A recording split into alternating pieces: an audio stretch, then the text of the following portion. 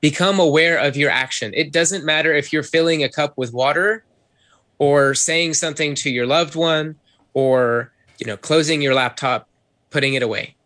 Become aware of that action. And then how are you doing that? How are you doing that? And then can you just observe yourself acting rather than, or become curious about what is the ego desire of this? Electric Soil Podcast. Imagination is the electric soil of creation. Welcome back to Electric Soil Podcast. We are on part 5 with Jeff A. Living. So we have Jeff back on the show. Thanks again for coming back on, Jeff. How are you today? I'm doing great. I'm always happy to be here. I'm really enjoying our 8-part epic, which is like what we're going to talk about today, the Bhagavad Gita, which is part of an epic. And man, it's been a pleasure. And for you guys listening, I'm really grateful that you're here. I'm grateful you're taking the time. And wow, I really hope that everything we've shared and continue to share is eye-opening, enlightening, supportive, nurturing, all those things. So it's a pleasure, Matt, as always. Thank you. Oh, totally. Yeah, I agree. I'm getting a lot out of it. I get the impression you're getting a lot out of it. I'm sure the listeners are as well. Yes. Oh, wicked, man. Yeah, let's get into this. So the Bhagavad Gita. I've started. Anybody that's, I guess, not familiar, I'll do a quick little Cole's Notes. From my impression, obviously you have a much, and that's why you're on the show, is a much greater, deeper understanding, so you can share with us. But for me, the Cole's Notes, it's basically an 18 chapter book. But it's sort of this like ancient storytelling. I liken it to, and this might push some people's buttons, but as far as like comparison to like the Bible or something along those lines, where it's basically these like ancient sort of stories, analogies, scenarios that pass down wisdom throughout the ages. And so this is sort of it's a little more like if anybody's familiar with like the Tao Te Ching, which is a lot more sort of refined. It's almost these really simple phrases that are almost puzzling and confusing. You'd really have to think about it.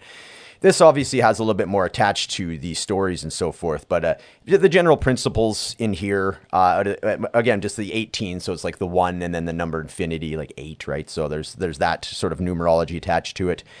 There's a lot about like the ego dissolve. So anybody that's sort of interested in that, just getting out of your own way, getting into like selfless acts as the bridge to true abundance in life, just in the way that you approach life, your interactions with people, removing that feeling of separateness. And yeah, basically just wisdom passed on through story, scenarios, analogies, and that's type of thing. I guess is that a reasonable summation, Jeff? 100%. Nice. And the Gita, the Bhagavad Gita it's a poem. It's creative. It's art in its own right, of both being applicable and both having a sense of impossibility to fully grasp. And what's really exciting, what's really interesting about that is that just like the wonderful metaphor, the proverb, you can never put your hand in the same river twice. You're never the same person when you read the Gita, before and after, and you're never the same person when you read it again. Mm. And the information, the wisdom distilled in that cuts right to the core of the human experience. It cuts right to the core of every man. It's the conversation between God incarnate and every man. Mm. And we talked before about yoga teacher trainings and the pathway of really getting more into the practice of yoga and teaching it. And it's in essence a spiritual journey. It's coming to terms with the big questions in life. And life, wow, when we ask big questions, there is tremendous potential in that. Tremendous potential in expanding. And so the Gita is an expansive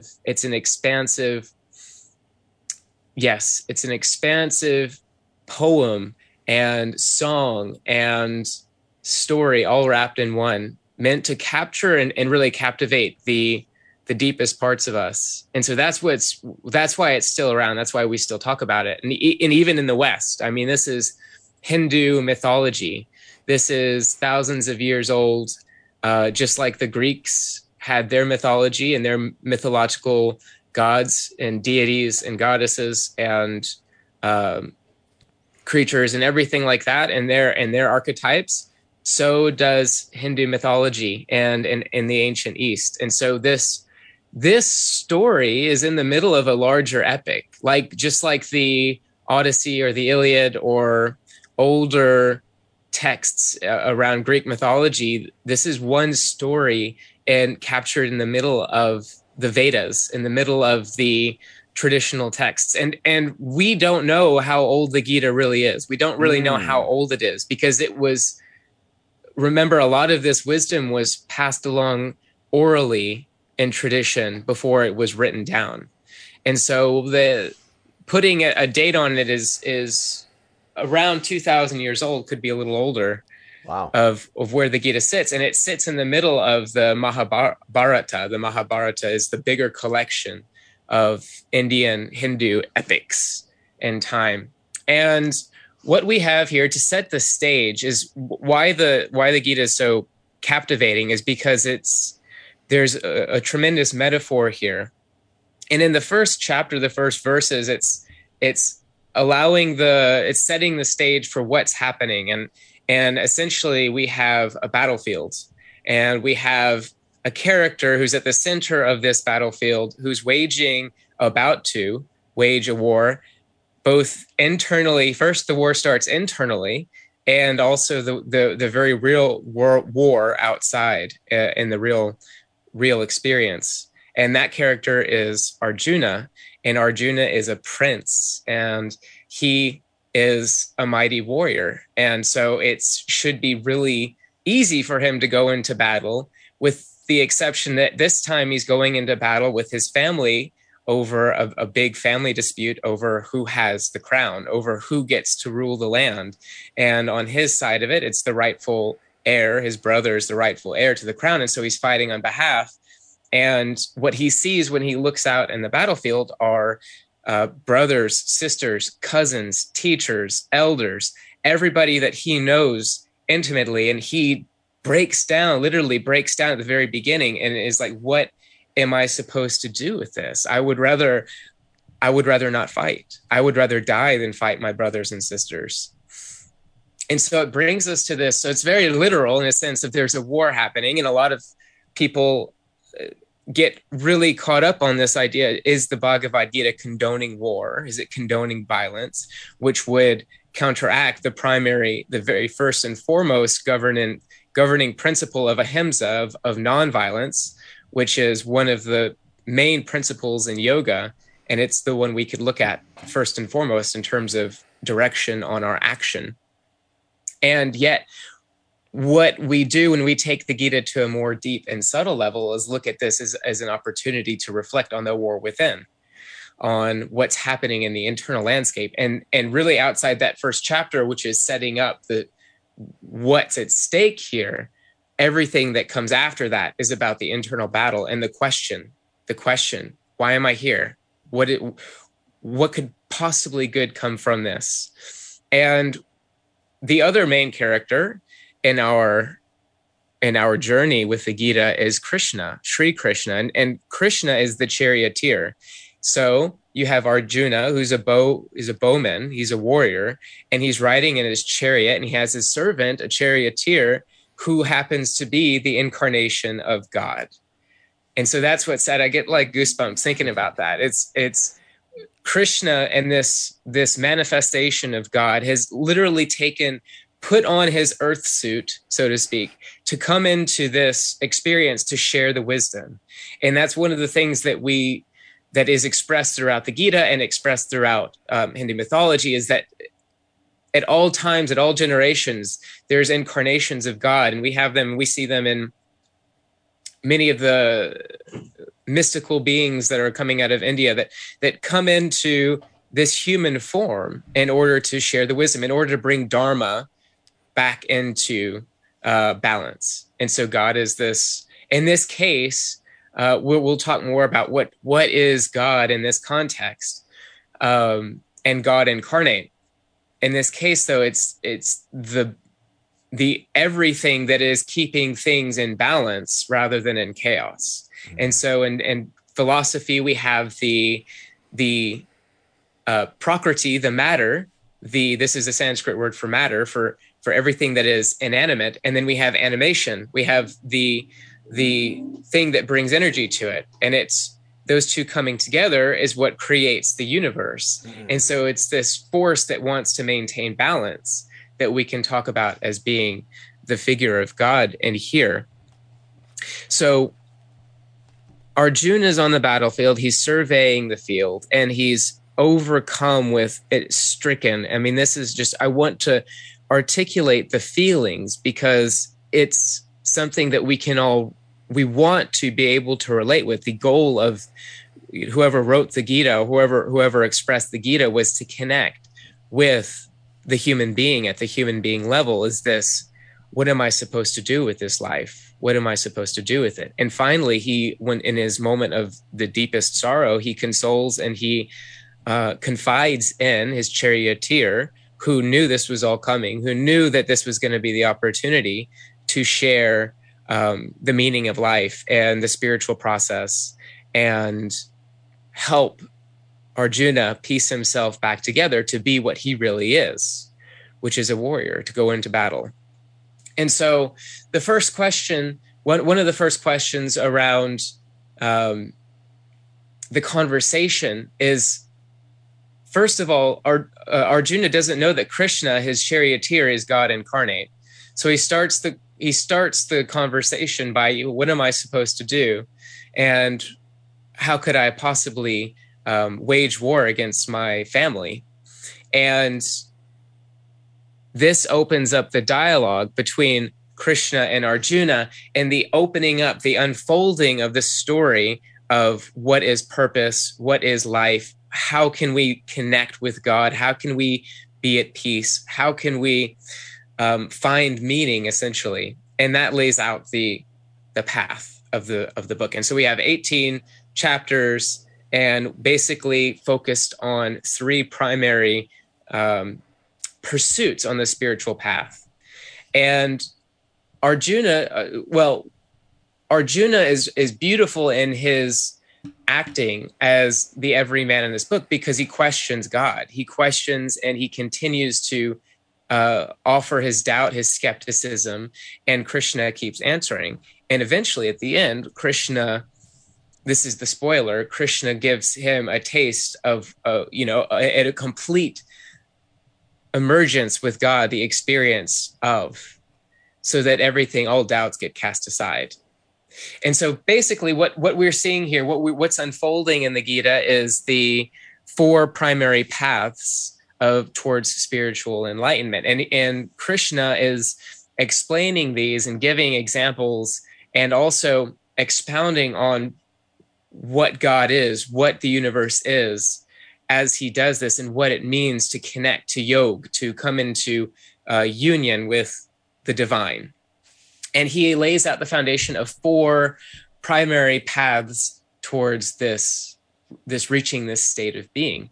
And the first one that he talks about is, or in not particular order. And one of the interesting things about the Gita is that the order changes. And it's obvious that Krishna's intention is not to single out and place any more weight on any of the different paths. What he does do is he talks specifically to Arjuna, who is a warrior. And so while he does bring forth information and wisdom on the other paths, he focuses in on the ones that can help Arjuna the most in his story and in his moment. And so those two paths are the pathway of karma yoga, the path of karma, and the path of bhakti, and the path of dhyana, meditation. And he also touches on the path of wisdom, which is jnana yoga. These are all pathways of yoga. The word yoga comes up in the Bhagavad Gita. It's one of the first places we see the word yoga as a systematized practice, or in the birth stages, because before this, Patanjali, the one who gave us the Yoga Sutras, had not created the system of yoga that we understand. In fact, this can be one of the beginnings of that. And so Krishna goes on the journey of explaining, and Arjuna intervenes with his questions, his doubts. And so what the paths that we have here are, and I'll start talking about those, is the path of devotion, the path of bhakti yoga. And what he means by this, and ultimately what the aim is to do, is to find this state of yoga, to find this present, to, again, you talked about the dissolution of the ego, the dissolving of the ego. And in this story, I want to address this before I go into these paths. The process of stilling the mind, self-mastery, what is karma, what is incarnation, all of this gets addressed in the Gita, which is really exciting in a way for those of you listening that are curious about what is karma, what is reincarnation, what is, living many different lives. And, what's really beautiful is that there's a point in the story where, Krishna, because he is the Godhead and he is manifest in this body, remembers all of his lives. He remembers all of his lives because he comes into this life fully conscious. And Arjuna, even though Krishna knows that they have met many lifetimes before, this is Arjuna's first time remembering in this life his connection with God, which is super special in a way. So getting into the pathways, and I'd say the most important pathway here is the one of karma, and understanding what is action and what is karma, and how this plays a role in our incarnations and in our lifetime. And so it goes into the deep philosophy, the deep understanding of living through patterns and eventually finding unity, finding divine in our action. And so what happens when we act? So I believe we talked about this before. Action is essential. Action is, as being in a human body, there is no inaction. Choosing to eat, choosing to stay alive is action. Even if you're in the most depressed state, you're still taking action. You're still taking the next breath. It's an action, right? That being said, what is the discernment? Where is the wisdom coming in between what is right action? Because Arjuna is here in shambles about the action that he's about to take of possibly killing his family, his brothers and sisters, and even teachers and uncles and everything like that. And so Krishna seeks to transcend this idea of action and go into more like, what is the dharma behind the action? You're a warrior. Your action is to be a warrior. And if everything has set you up to be in this position, you must act in alignment with your dharma, because it is the wrong assumption. It's a faculty of mine that because I take this action, I know the consequences of that. And therefore I start to take responsibility for the fruit of that action, or I have an attachment, therefore, to the fruit of that action. So Krishna has an attachment to the fruit of his action. Arjuna, this is Arjuna, the warrior, has an attachment to the fruit of his action. And Krishna is telling him that he must understand that he has no right to that fruit, because he does not know how things play out. He does not know the ultimateness, the completeness of life. But what he does have is his action and his dharma, and this is what it is. And so it's this understanding that, okay, we have these. First of all, it's a breaking down the different layers of the mind and the mental process, right? And then it is the understanding how we develop and accumulate karma.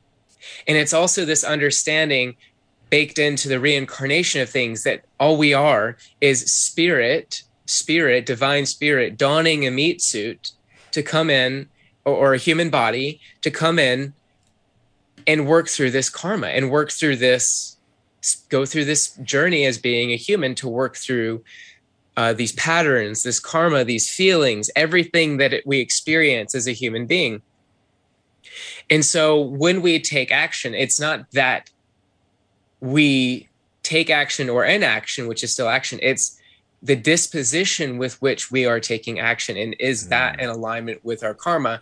And what that means is to be completely unified with oneself, or the greater, the whole, while maintaining being an actor, while being human, right? While being. And so it's the disentanglement of how we get wrapped in emotionally with the attachment to how we act. And I can tell you that this is written for me. It's written for you. It's written for me. It cuts to the core when we're so often looking at the surface of what's happening, and it's less about the action and more about the embodiment of the action. And is that in alignment with who you are? Because then, if we are acting in alignment with who we are authentically, and remember that Krishna is saying throughout this that everything that I give you, everything here in this incarnation, you came here to get you more close to your highest truth. So everything is there to get you closer to your highest truth. And then it's about recognizing, am I acting in alignment with my dharma? Well, first of all, getting into a place where I can even connect with what that is.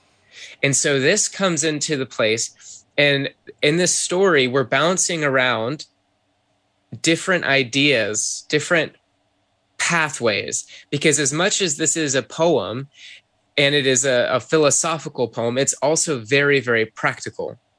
So it's saying, here's the ways in which you can become in order to be. Here's your pathways of becoming. And so the understanding that action is divine, if as soon as we get our ego, our sense of I-ness, withdrawn from that, then we are living in our dharma, we're living in our truth. And karma, the karmic package, which it attaches us to this life, to this process of reincarnation, starts to burn, it starts to dissolve. Otherwise, if we're acting in accordance with the ego, with selfish desire, or out of fear, or out of anger, out of all these different things, we continue to build the stock of karma. We are reacting. It is being in reaction to life rather than to being an actor. So here comes the process of yoga, the distilling process, the spiritual burning away of the ego of, well, I need to be able to get myself in a path to be able to take that quality of action, to hold that presence of mind, to have God in me as I'm acting, rather than acting on behalf of my selfish ego self. So it's very humbling to see that, okay, how do I disentangle myself from this ego, from this selfishness? Because it seems so real and so who I am and what motivates me, what drives my desires. And then there's this very interesting on the spiritual path, this fear that comes in of, if I renounce, if I give up all of that, if I burn it all away, then I'm just going to be a vegetable. I'm not going to be able to do anything. I'm not going to have any purpose. I'm not going to feel alive. And that's one of the illusions to work through, is that when all of that goes away, we're no longer fulfilling the sense of I, we're working on something bigger. We feel that expansion, we feel and connect in with that divinity.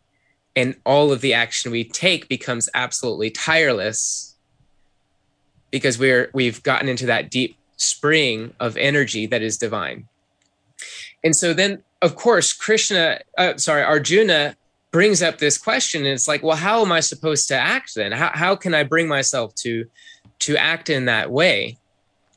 And to which Krishna answers is, you have to learn to master your mind. You have to learn how to withdraw your emotions from this. You have to learn how to become still and even in mind. And one of the biggest principles in the Gita is to be the same, is to be of like mind or like feeling or like embodiment, whether something happens in your favor or whether something happens not in your favor. Because remember, it's this remembering, which a quick departure, it's I've heard that the word remember is the most used word in the Bible. And it's perfectly it makes perfect sense to relate these two texts together, because it is a conversation between God and every man about how to live. And so Krishna is enveloped and curious in this. How do I get to that place of simply acting without being self-involved? And it seems like a mystery. And so these pathways that Krishna begins to lay out are all means to that end, are all ways to get to that state of being.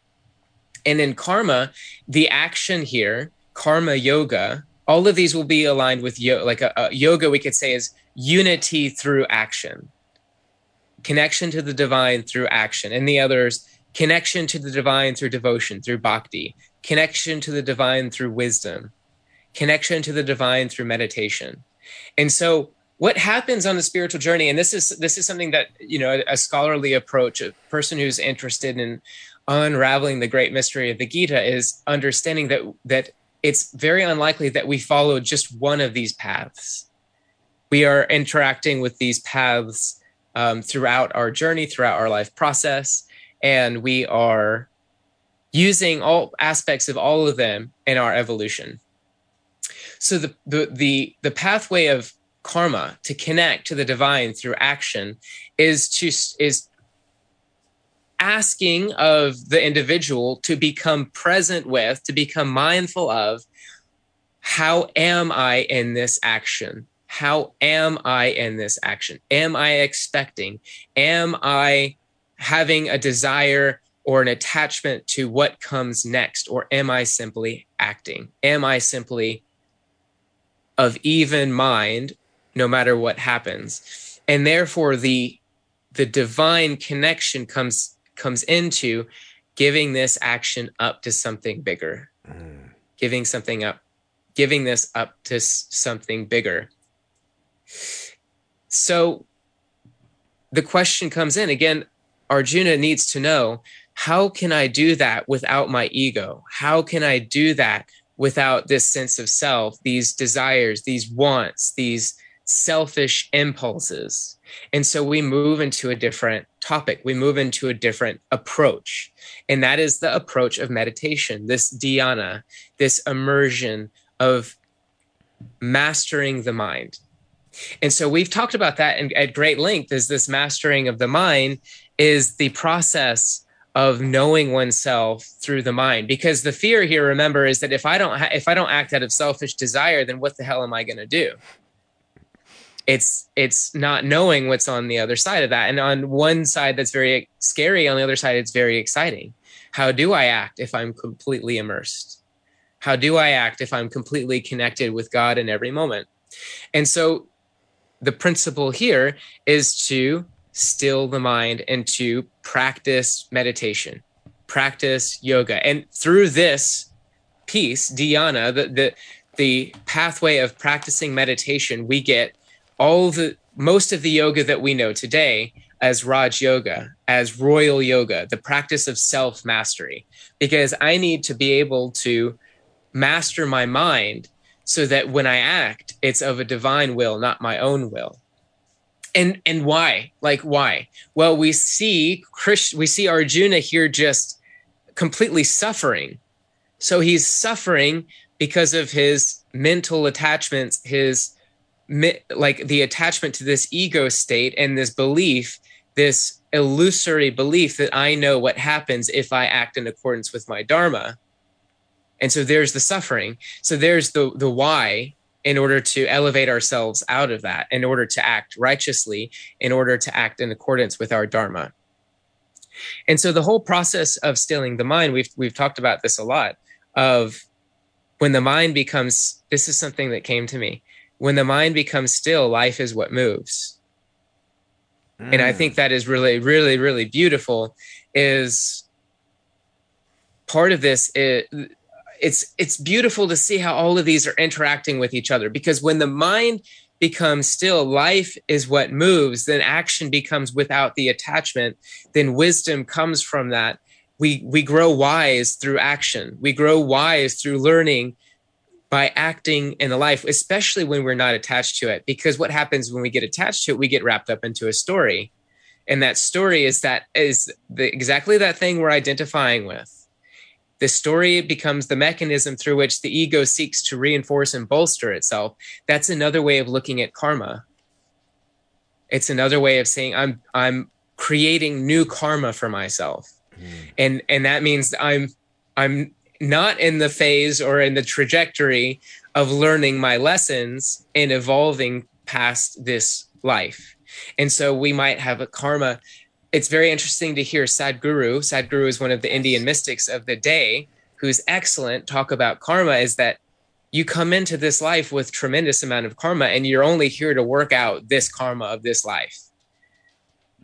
Most of the time, huh? It's so interesting. I wanted to bring that up actually. So I've been listening to, I love his voice and his presentation. He has a lot of humor behind what is otherwise very engaging, deep subject matter, but he has such a charming presentation where he's very humorous as well. He's a very funny guy if you listen to him interviewed, and just an amazing voice to listen to, that being Sadhguru.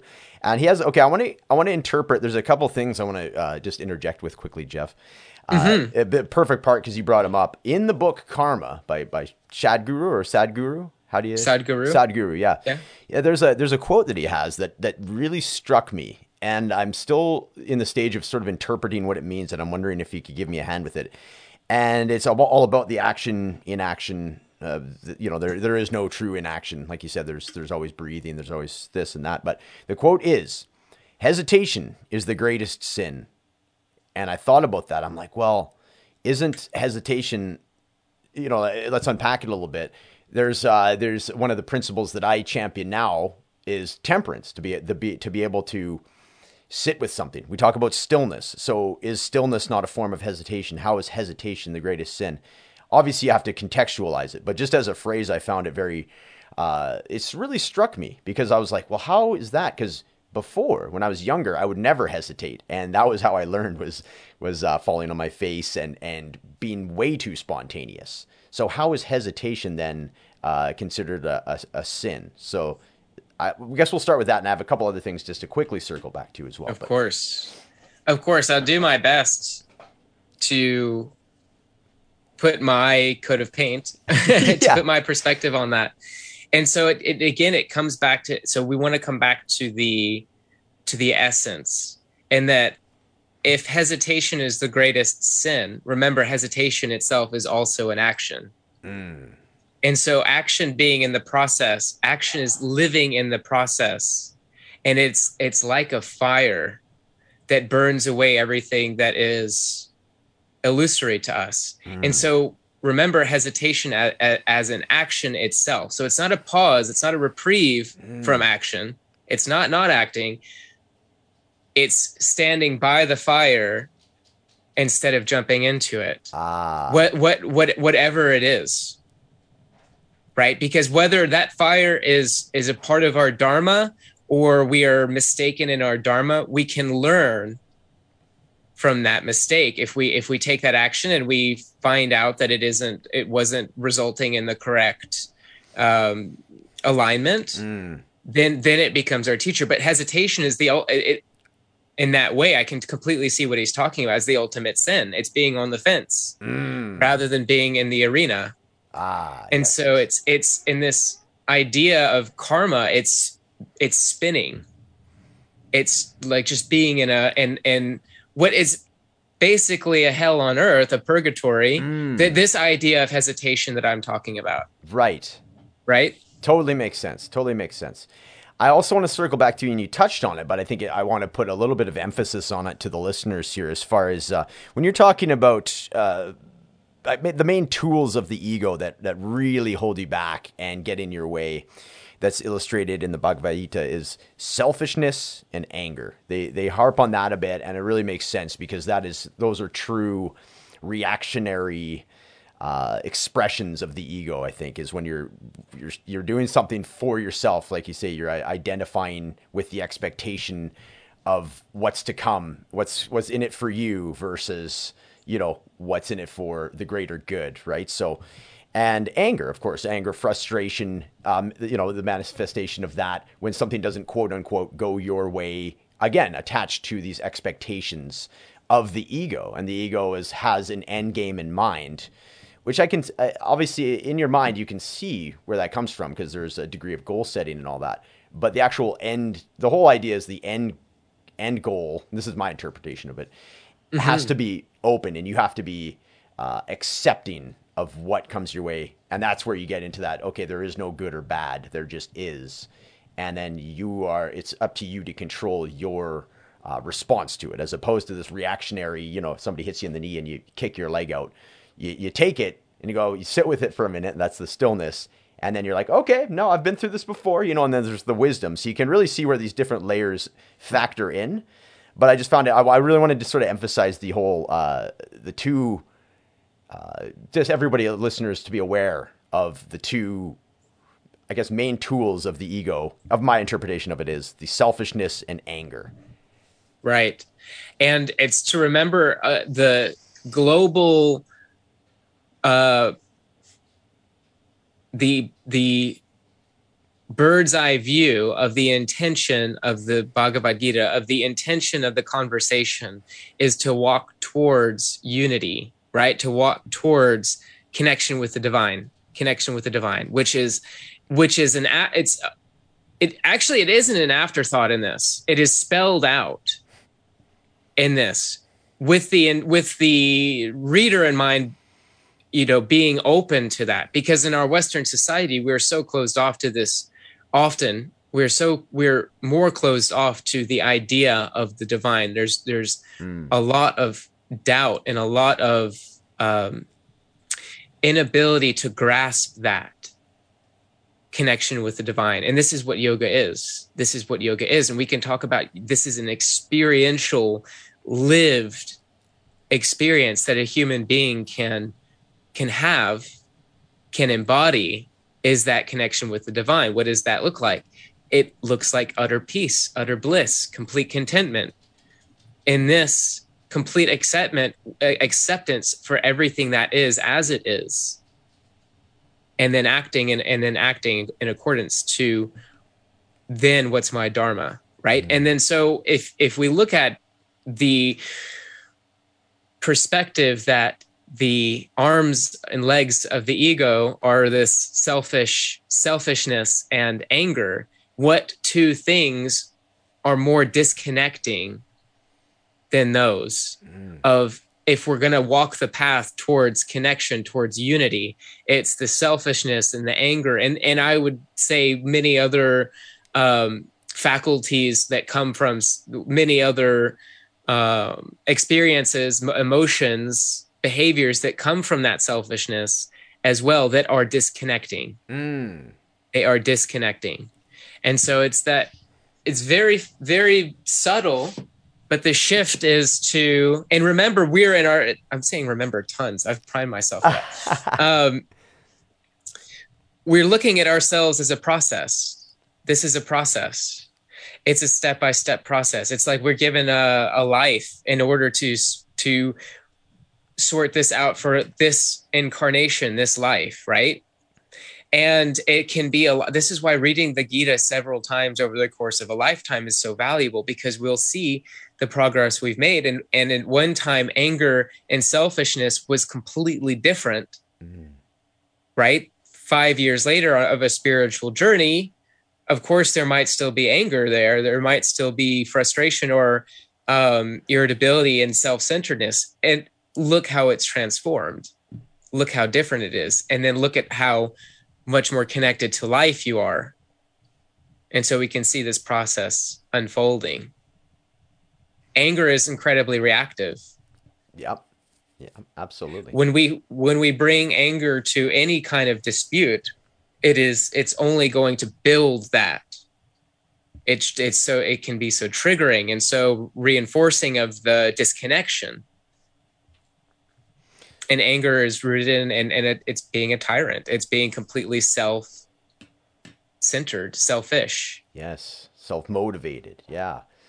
No, Yes. this is great stuff. I also want to just quickly bring up just the word assumption, because we kind of sort of hinted at that as well, as far as that's where it comes in. You know, assumption, like the word manipulation, certain words that have sort of negative connotations. But if you have the assumption under the context of faith-based assumption, where you are removing yourself from the outcome, and you are, if you're working on your principles yourself and you're working out of that as your roots system, so to speak, and the rest of it you're just open to, you have an acceptance of everything that's going to happen, because there is a faith-based assumption that the path you are on is the path that you're supposed to be on, because you're staying true to yourself.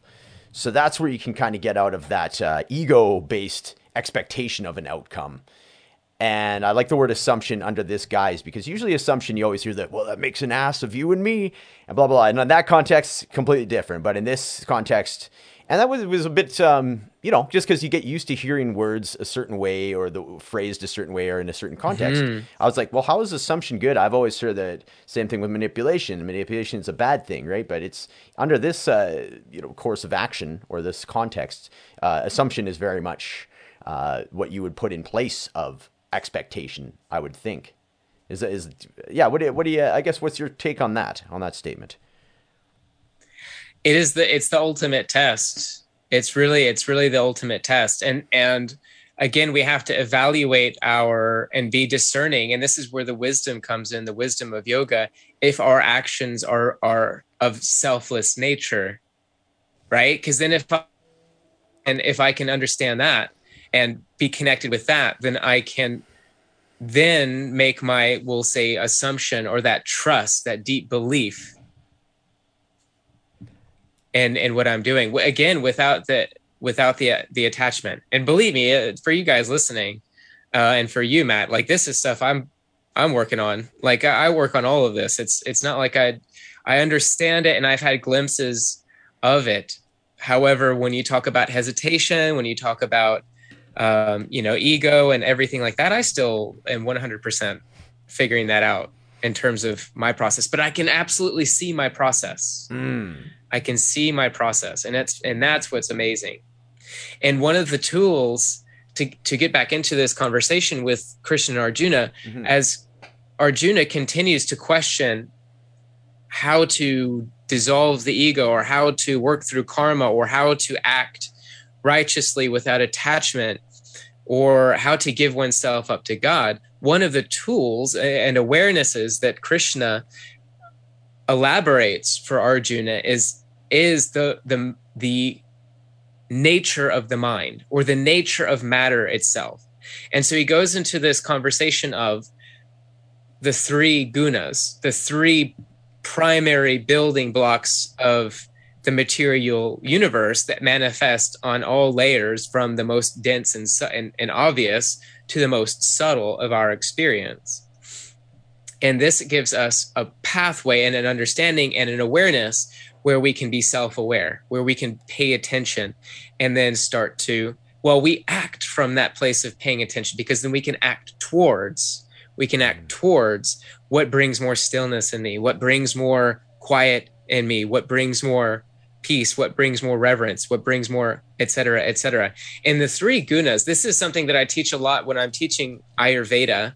Ayurveda is the science of living healthy, living well, and it goes right alongside with yoga. Yoga and Ayurveda we could call them sister sciences. And the three gunas are that of, in the Sanskrit word, because there's not really an easy way to bring a translation to it. Tamas, that which is everything that is dull, uninspired, inanimate, the most gross meaning like the most material, dense form of things. Rajas, which is the movement. So it's like you can think of the purification process. Actually, this is the awareness of the mechanics of the purification process to go from, let's say, raw iron being the element, the material that has all these imperfections in it, all these impurities in it. And you would go into the phase of Rajas, which is the excitement. It's the movement. It's the heat. It's the transformation as well. And Rajas is where most of us human beings are caught up in. And it's this busyness of mind. It's this undecidedness, this hesitation, this trying, this striving, this fraught with looking for an identity or looking for how can I satisfy my ego pleasures rather than give that up to something else. And so this is excitement of the mind, and it's built like it's that karmic building up. And so with the next phase of that is the purification. It's the stillness. It's the divine. The word for this is sattva. It's the cleanliness. It's the kindness. It's the equanimity of mind. Equanimity of mind. It's the ability to be sane in whatever circumstance. And here's what's very interesting is, so we have the three gunas and there's something else. And this is where it gets really cool for me, is we have the one who's observing this.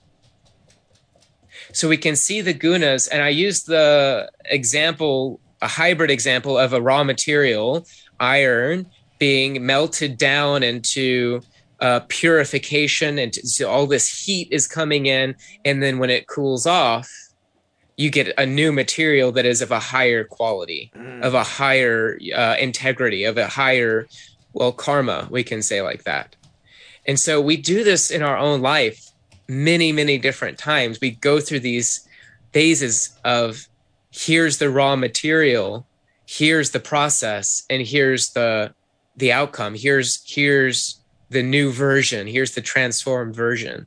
And then life, as we are just karma machines, we are here with more to work on, and we work on that and we do that. So life becomes this constant iteration. This human life, this human being experience becomes a constant iteration of here's the challenge. It's like the hero's journey. It's like, here's the challenge. Here's the raw material. Here's the doubt. Here's the insecurity. Here's the selfishness and anger. Work with it, because it's going to bring stuff up in you. And then how do we do that? How do we work with that? It's by cultivating this stillness of mind, this ability to connect with that, I'll call it a fourth party in this trio of tamas, rajas, sattva, the three gunas, the three players in all material universe.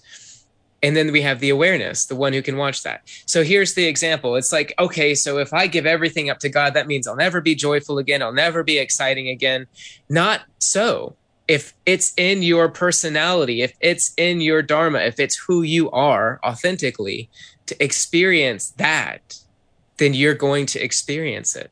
It's when we get attached to it and try to hold on to it that we start to build the karma again. Same thing with sadness and grief. Sadness, anger, frustration, irritability, all the things that we want to run away from. It's like, how can I be with that too? How can I be of even mind when those feelings arise? And to simply be an observer of that and watch, they say, the play, sorry, Siri thought I said her name. The play of the gunas. So we're gifted the opportunity to cultivate this awareness, so we can just watch ourselves unfolding as a human being, rather than always being in the war. So this teaching is that Arjuna can be a warrior. He can be a warrior and experience his glory. He can experience the sadness of killing, of fighting against his brothers and sisters. He can experience all of these, but he can observe it. And then what happens when you're acting out your dharma? So he's Krishna is being a very wise teacher and saying that you have this idea of what the outcome is going to be, and it's outside of who you are. Everything in your life is getting you prepared, setting you up to be who you are. So be that. And it isn't a condoning of the war. It's saying confront life, like go into life instead of avoiding it, instead of that hesitation. This is good. This is good, coming back to what Sadhguru said. It is. Oh, that's perfect. It's yeah, exactly. It came right back into that point of interruption that I created. No, that's great, man. That's as always just so well spoken, and you shed a whole different light on this. So I think safe to say that a lot of the listeners will be intrigued by this. I mean, I hadn't even necessarily heard of the Bhagavad Gita until recently. I'd heard of Wayne Dyer talks about it a lot. Any fans of Wayne Dyer, he talks a lot about the Tao Te Ching. He has books about it, specifically trying to live by the code of the Tao Te Ching, and he mentions this book a fair bit. So, and just from the conversations I've been having with you, Jeff, I was inspired to get. I just looked. I'm like, is this even something that would be an audiobook of? And sure enough, there is. So anybody that's more of an audiobook person, you can definitely get that on Audible or any of the the platforms that way, which is great because it is quite dense. As far as there's a lot of information here that you'll want to kind of circle back and listen to. To your point, time and time again, it is a something that you'll keep with you for. Chances are the rest of your life, right? You're going to revisit it and so forth. So it is one of those types of books. So I do have it on audiobook form. But yeah, man, this is great. I know we didn't go through.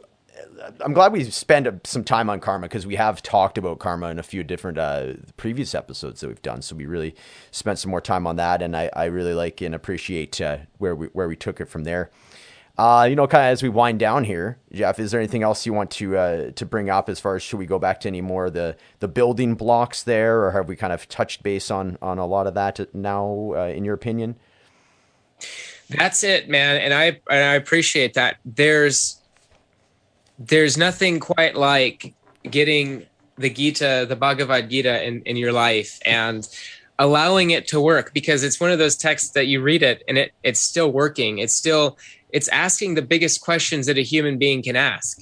It's asking the most important questions that a human being can ask, and it's seeking to reconcile meaning of life here on earth in this body. And it's big. And one of the important things to remember is that even when Krishna expounds all of the wisdom and the paths of yoga, still there is the seed of doubt, or this, the question living within Arjuna. And what Krishna does for Arjuna is he gives him a taste of that godliness, of being completely immersed in the all in the universe, and in essentially dissolving everything that is an ego and being one with the universe. So it's the feeling, the experience that words could not even touch. And then all doubt is removed. Krishna then knows. And it was just a taste. And it's something that is visited often in the spiritual paths, the spiritual worlds that we live in, that there's so many different communities that are around yoga, whether it's the yogic path or more of shamanic path, plant medicine path. It is that taste of that experience, you get it when you're ready for it. You get it when you're ready for it. And so what can we do up to then is to just prepare ourselves. And that's the practice of meditation, of yoga, of purification through understanding the three gunas: physical, mental, emotional purification, identifying as the observer.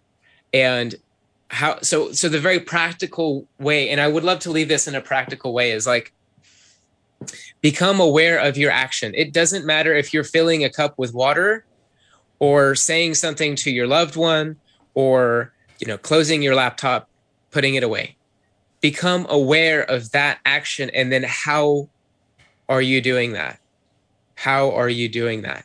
And then can you just observe yourself acting rather than, or become curious about what is the ego desire of this. Am I acting out of ego desire? We're not always acting out of ego desire. It's only when we're building that reinforcement, this attachment to this sense of I, that we're doing that. When we think that we need to be right about something, or when we think that we need to assert ourselves in a way that creates disconnection rather than connection. So those are the things to pay attention to. And read the Gita, and there are my favorite version of the Gita is the one by Eknath Eswari, and I have it on audio, and it's introduced and translated. And it is, the Gita itself is just a poem. It's a few lines of a few pages. However, there's thousands of books written on interpreting, translating, and that's what makes, that's why it's so fascinating, because it's absolutely captivating to understand the biggest questions that we can ask, and to understand that there's pathways to reaching the ultimate goal if you're oriented towards a spiritual aim in life. So, or to realizing God, or to realizing truth, the deepest aspects of ourself, that which has no price, absolutely no price, but the price of admission is to come here on earth, suffer being a human, and hopefully burn our karma and work through it to experience the taste of the nectar of being connected with everything. So the very practical thing is to just pay attention, observe, and do, for you listening, please, hopefully this sparked your curiosity. Grab a copy of that and listen to it and be curious about it. Be Arjuna, because Arjuna is every man, every person. Every person has these questions. Every person wants to know the answers to this. The second we're unhappy, it's funny because it's the second we're unhappy with life, unsatisfied with life, that we start to wonder what the hell is going on. But even then is an opportunity to not disconnect, but to detach and still confront, to go into battle. Love it. Brilliant. Thank you so much, Jeff. I look forward to getting you back on. Pleasure, brother. Thanks, man. And just a hint for everybody at home, a little bit of spoiler. The next episode is going to be all about breath. So very important. Seems like a simple thing to talk about, but man, there is a lot to talk about with breath, proper breathing, the importance of breathing, identifying what type of breathing that you have. So it's going to be a very interesting episode, I promise. And as always, Jeff, thank you so much for coming on. And, at time of airing, this is right in the holiday season. So happy holidays to all the listeners and to yourself as well. And look forward to having you on in the new year in 2022. So thank you so much. Thank you, Matt. It's always a pleasure. Thanks, listeners. Thank you for listening. This is a joy.